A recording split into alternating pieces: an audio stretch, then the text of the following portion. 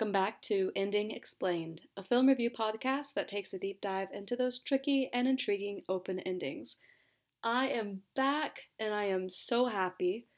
I ended up finishing up season 1 of the pod a little earlier than expected because, as I've mentioned before, I'm a law student, and near mid-October, after I'd put out the last episode about favorite spooky season movies, I was getting real overwhelmed and needed to cut some stuff out. And even though this podcast is a really great creative outlet for me, it's also quite a bit of work, kind of like having to utilize my analytical skills and whatnot.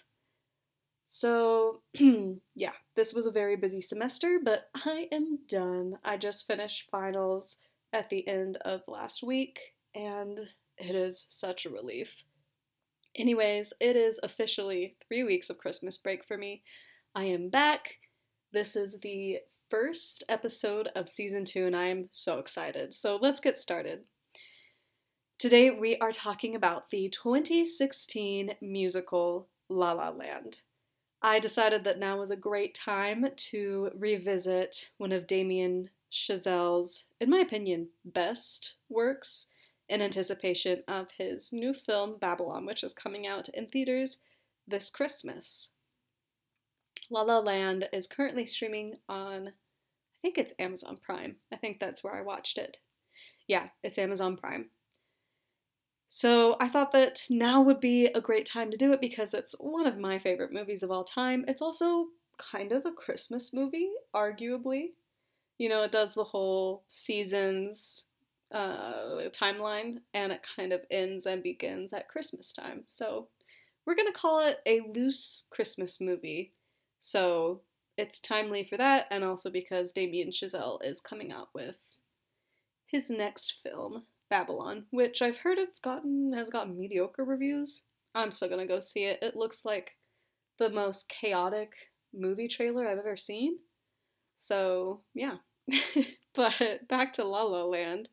The background for this movie, it was written and directed by Damien Chazelle. It stars the lovely Emma Stone and Ryan Gosling. On Rotten Tomatoes, it's got a 91% critic score and an 81% viewer score. And I guess this is one of those movies where the critic score is higher than the audience score. The critics' consensus is La La Land breathes new life into a bygone genre with thrillingly assured direction, powerful performances, and an irresistible excess of heart. So this was one of those mega Oscar movies. It received 14 nominations. I think only Titanic and one other older film has ever achieved that many nominations. So it was nominated for basically everything it could possibly be nominated for, which is everything except, like, best short film, best foreign language film, that sort of thing. And it won 6 of them. So it won Best Director, Actress for Emma Stone, Cinematography, Original Score, Original Song for City of Stars, and Production Design. And then, of course, there was the Best Picture debacle, where La La Land was announced as the Best Picture winner. They came up and started giving the thank you speeches for a full couple of minutes, and then they had the runners of the Oscars had to come back out and say, actually, it's Moonlight that won, not La La Land. Oof, that was, I don't know if I've ever had more secondhand embarrassment. I probably have, but that was real rough to watch. So, my background with this movie, as I mentioned before, it is one of my absolute favorites. I'm not a huge musical person, but this movie just really does it for me. I fell in love with just the trailer when it first came out, and I'm a sucker for Emma Stone. I mean, who isn't? She's hilarious and just so genuine and so fun to watch. And yeah, it's just one of my favorite movies of all time. Let's jump into the plot summary. Oh, it's so good to be back, guys.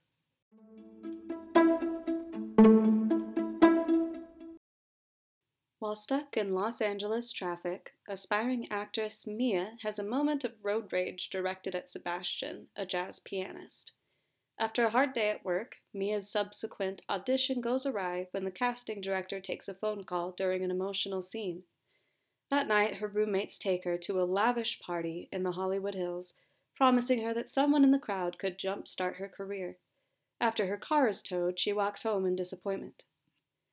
During a gig at a restaurant, Sebastian slips into jazz improvisation despite the owner's warning to only play traditional Christmas pieces. Mia overhears him playing as she passes by. Moved, she enters the restaurant and observes Seb being fired for his disobedience. As he storms out, Mia attempts to compliment him, but he brushes her off. Months later, she runs into Seb at a party where he plays in a 1980s pop cover band. After the gig, they walk to their cars and lament wasting a lovely night together despite their clear chemistry. Seb arrives at Mia's workplace, and she shows him around the Warner Brothers backlot, where she works as a barista, while explaining her passion for acting. He takes her to a jazz club, describing his passion for jazz and his desire to open his own club. Seb invites Mia to a screening of Rebel Without a Cause, and she accepts, forgetting a date with her boyfriend, Greg. Bored with the latter date, she goes to the theater and finds Seb as the film begins. When the screening is interrupted because the film print begins to burn due to a projector malfunction, Seb and Mia spend the rest of the evening together with a romantic visit to the Griffith Observatory.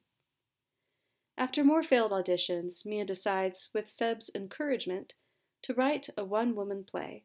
He begins to perform regularly at a jazz club, and they move in together. Seb's former bandmate, Keith, invites him to be the keyboardist in his new jazz fusion band, which will give him a steady income. Although dismayed by the band's pop style, Seb signs on after overhearing Mia trying to convince her mother that he is working on his career. The band finds success, but Mia knows this is not the type of music Seb wants to perform. During the band's first tour, Seb and Mia have an argument. She accuses him of abandoning his dreams, while he claims that she liked him more when he was unsuccessful. 2 weeks later, Seb misses Mia's play due to a photo shoot he had forgotten about. The play does not go as well as planned. Few people attend, and Mia overhears dismissive comments about her performance. Unable to forgive him for missing the play and for their prior argument, Mia breaks up with Seb and moves back to her hometown of Boulder City, Nevada. Seb receives a phone call from a prominent casting director who attended Mia's play and invites her to audition for an upcoming film.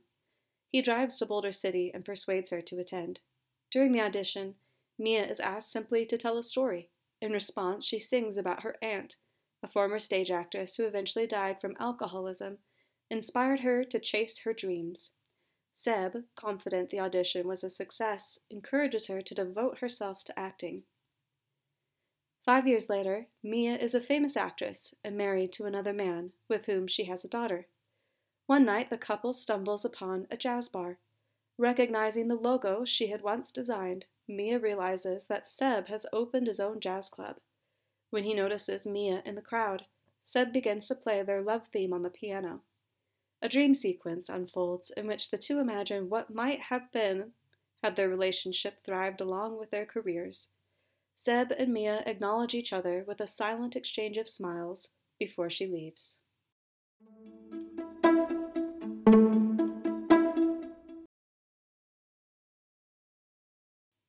Alright guys, I am going to tell you the one and only goal that I have for this podcast episode, and that is to convince everyone who did not like the ending to this movie that it's actually one of the best movie endings ever.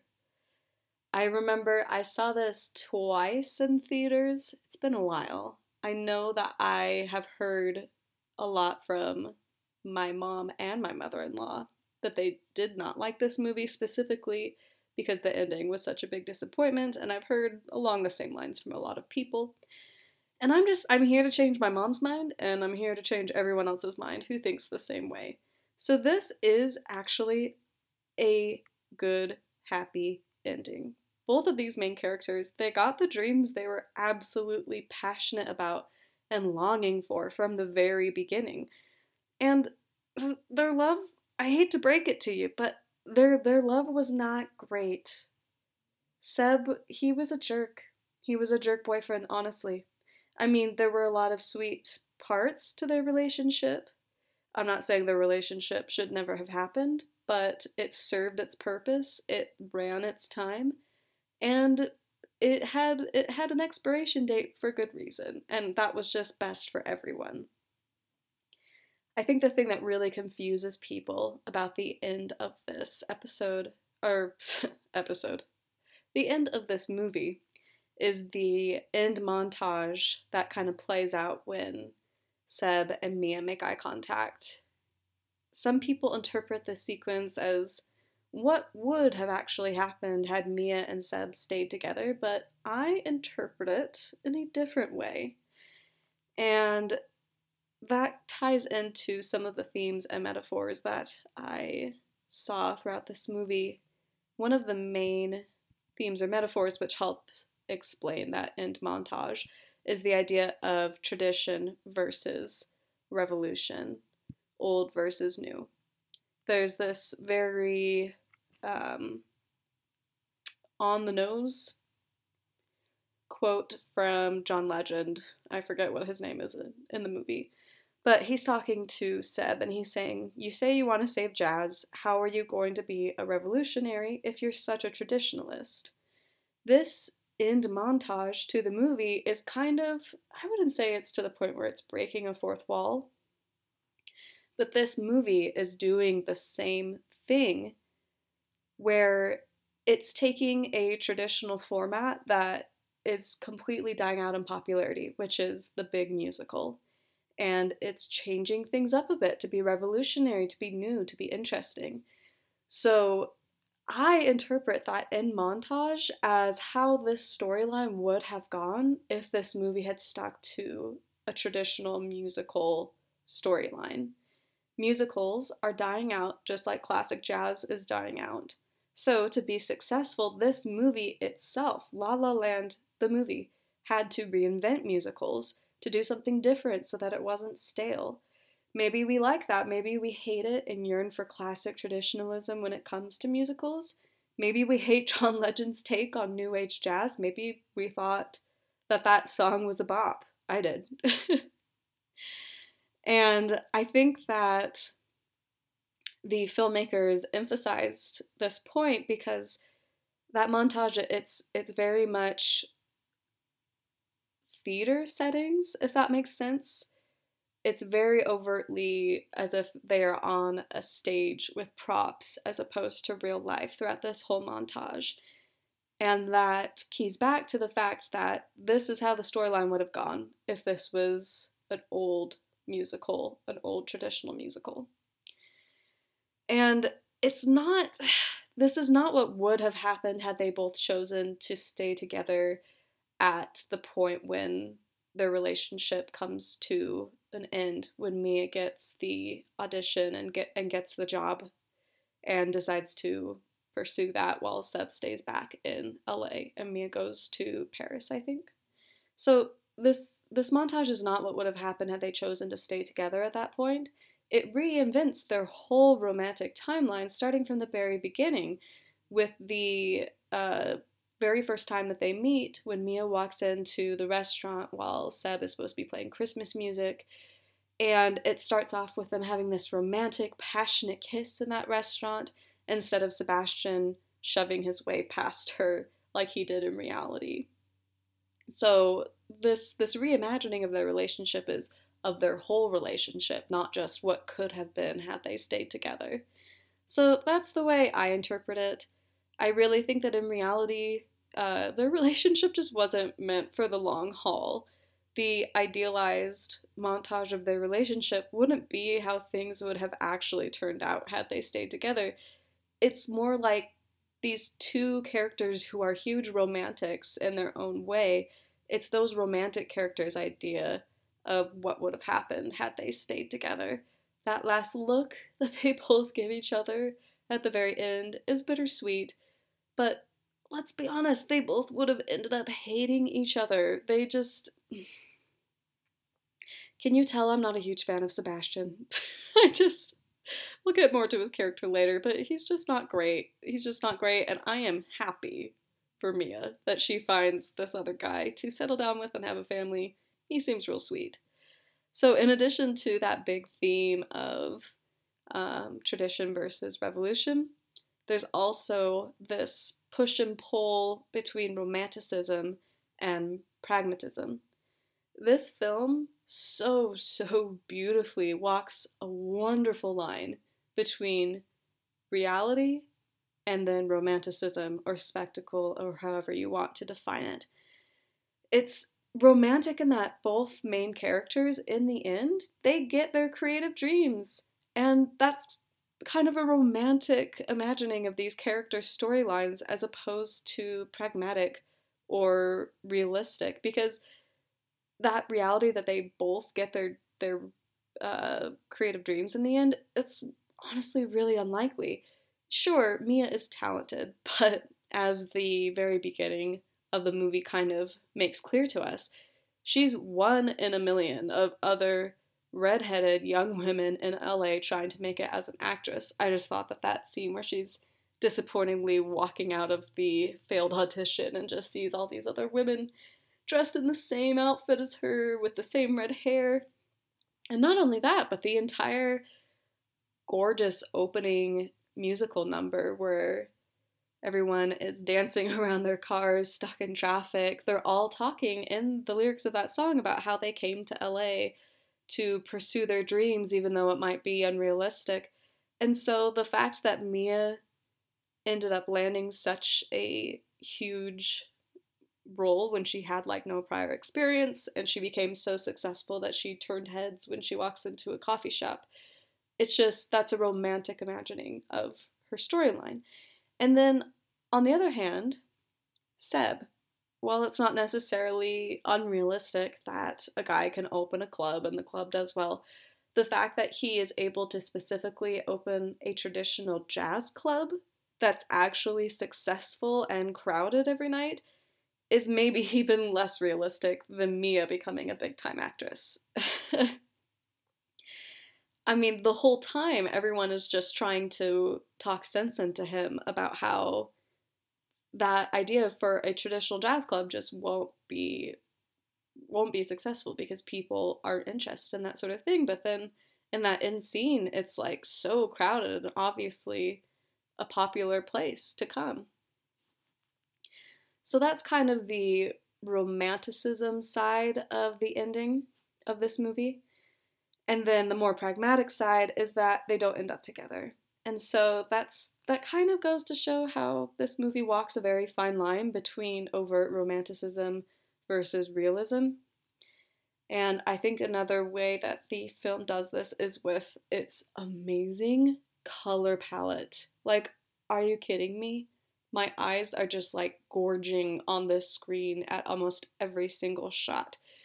How would I would describe this color palette as, let's say candy Technicolor, loud primary colors, and then that's contrasted in other scenes with real life drab coloring, like Seb's apartment when he's single, or Mia's coffee shop, or some of her auditions. It's very purposefully drained of color, and then other scenes are just like bursting with romantic, unrealistic color. It's beautiful. And then, along with the romanticism versus pragmatism, what wins in the end in this movie? Is it love? Is it art? Is it tradition? Is it passion? Pragmatically, they can't all win. Even more realistically, next to none of them would win to the level that they do in this movie. So the movie really is, again, walking that line between propping up romanticism, but also taking into account realism. And I think the message it's kind of trying to say about that is to truly commit to one passionate love, you have to sacrifice other passions and loves. So in this case, for Mia to truly commit to her passionate love of becoming a successful actress, she had to sacrifice the other passions and loves in her life in order to achieve that. And that included her personal romantic love for Seb. And vice versa. Seb could have followed her to Paris when she was filming her movie, but he realized that he had to sacrifice that love for her in order to truly commit to his other passionate love for opening his own traditional jazz club. And then one other big theme that I wanted to talk about is just general dreams and passion. This movie is a celebration of the fools who dream, as Mia puts so eloquently in her audition song. Both of these characters, they begin so close physically to their dreams, but still so far from actually achieving them. Mia is physically close, where she's working as a barista on a movie lot, while Seb is physically close to that Tapas Samba Club spot, but so far away from financially being able to open his own club. And Mia is also just like so far from even being able to land a crappy television spot from all of the auditions that she's going through. So they're placing themselves physically close to, like physically adjacent to those dreams, even though they begin this movie so far away from actually being able to achieve those dreams. One of the lines that really stood out to me was when Seb is telling Mia about his dreams of opening the jazz club. And he's saying, but I know people, I don't know if it would be successful, like people aren't interested in that stuff anymore. And Mia's very encouraging to him. She tells him people love what other people are passionate about. Back to the Fools Who Dream scene. If you did not get a little teary-eyed at that Fools Who Dream scene with a stirring urge to drop all the practical things in your life and chase a dumb artistic passion that'll never, ever, ever pan out, were you even paying attention to the movie? Because, whew, man, that scene is just so powerful. But again, it's a happy ending because their relationship was what both of them needed at that time to follow their respective dreams, to follow their respective passions. Mia would never ever have gotten the chance of a lifetime with the final audition and booking that part if it weren't for Sebastian not only being able to pragmatically drive to her when she had given up on everything and let her know about the audition, but also encouraging her so forcefully, encouraging her and pushing her even to the point where maybe it was a little too much, but apparently it was what Mia needed to get back out there and get the courage. And then on the other hand, Mia saved Sebastian from selling out on his traditionalist values by helping him see that the John Legend Band membership he was pursuing didn't align with his original passion for classic jazz and his dreams of opening his own classic club, even though the band was doing really well. So I think another lesson this ending and this overall movie is trying to teach us is that dreams and passion are born through tough love and sacrifices. I really just love these two characters and how much they contrast, where Sebastian is this old school classic guy and Mia's a more modern gal. And I think this is really represented by both their cars and their wardrobe. So Mia, she drives this Prius, and then Sebastian drives this old school car with a cassette player. And then Mia's always wearing these like really amazing, her wardrobe is just to die for. All of these bright colored dresses, modern cuts. And then Sebastian is always wearing kind of like these classic button-up shirt, tie, suit sort of look. Sebastian, he is very resistant and stubborn. That's kind of like his form of traditionalism, is just being super, super stubborn. He's solitary, he lives alone, he doesn't collaborate. No one can tell him what to do. Ugh. I think that's what bugs me the most about him, is just that he's so kind of like full of himself that he can't like be humble ever. and he always thinks that he knows better than everyone around him, and he cannot handle someone else having power over him. And so that's another reason why I think that overall this ending is great, because Sebastian is just naturally a solitary person who kind of just needs to live on his own for the most part.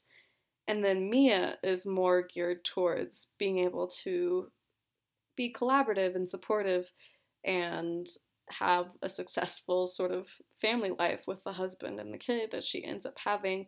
Obviously, we don't really get a confirmation about what Sebastian's end game relationship status is, but the movie implies that he's single, but he's chasing his career, he's successful. And so, yeah, happy for everybody. And then another little thing. Did anyone else notice?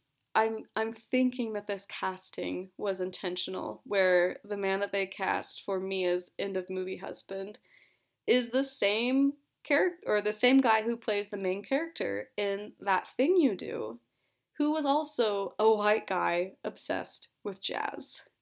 Thank you very much. When I realized that, just this light bulb went off in my head. Another thing that I love about this story, the storyline, the way that it's structured in the editing, is how it is sectioned off with seasons, and you have those title cards for winter, fall, so you know the seasons. But it starts with winter and ends with winter, and along with that, there's some other full circle moments from the beginning to the end of the film.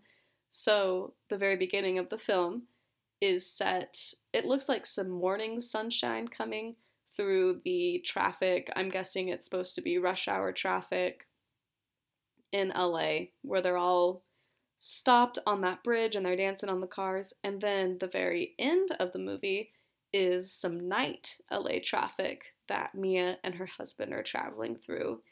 And that's actually the reason why they end up at Seb's bar, is because the traffic is just at this standstill, just like it was at the beginning. But this time it's night because the movie's coming to an end. Damien Chazelle, you're so clever. And then another one that is pretty obvious is that at the very beginning of the movie, there's this actress that walks into Mia's coffee shop where she's working as a barista, and you can just tell by everyone's reaction in the shop that she is this super famous actress who's just really revered, and the manager of the coffee shop is like, no, it's on the house, and hands her her order.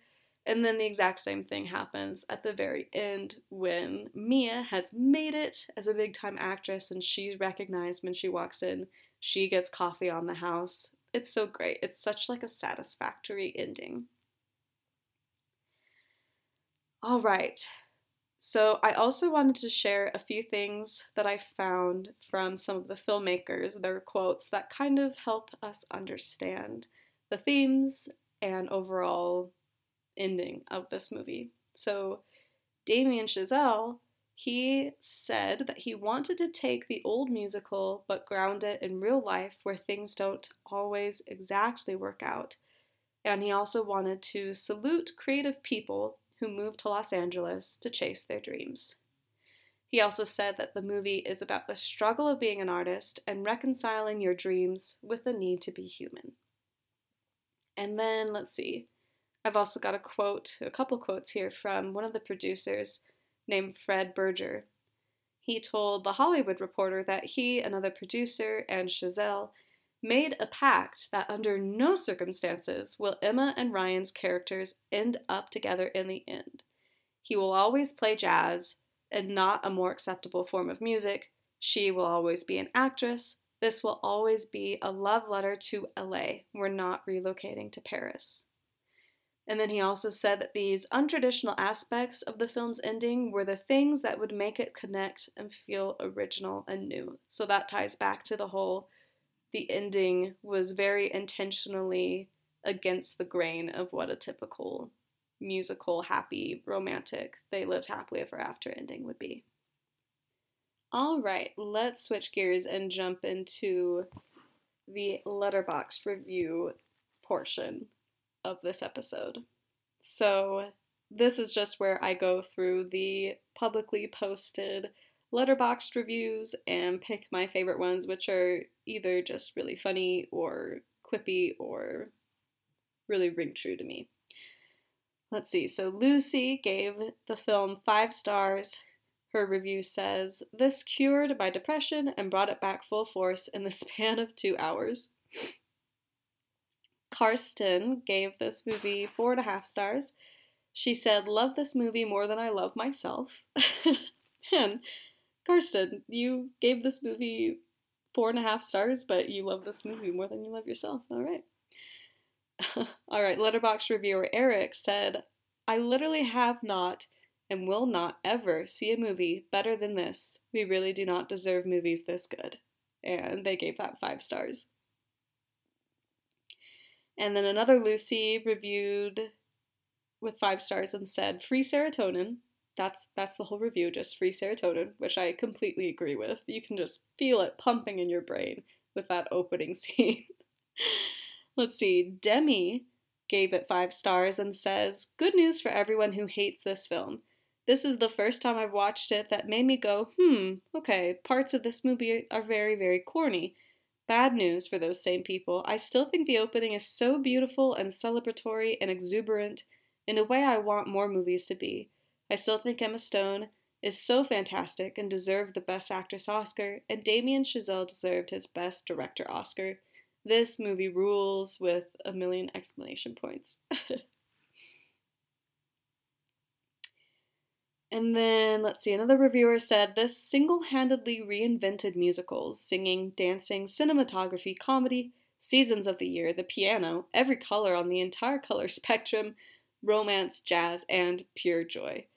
Also, in the middle of the ending, the projector messed up, and so they played it back, and I got to cry over that spectacular ending twice in a row. Oh, what a great experience." Let's see, Muriel gave it 5 stars and said, "La La Land makes me want to be alive for 1 hour and 50 minutes. Then Sebastian says welcome to Sebs, and it makes me want to be dead." Oh, man. Okay, and then last but not least, Lucy says, "The ending of this movie sparked a strong and completely new emotional reaction in me, a mix of crying while dancing. Cry dancing, sometimes referred to as crancing, also known simply and elegantly as dying. Because, I guess."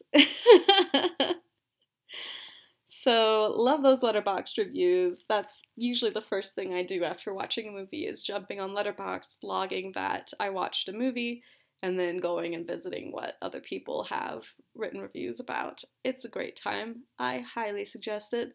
Not sponsored in any way by Letterboxd.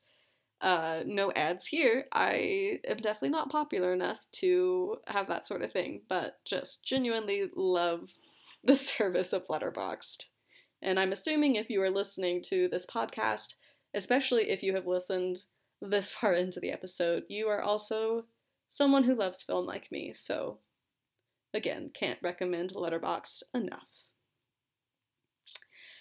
All right, guys, that's all I have for you today.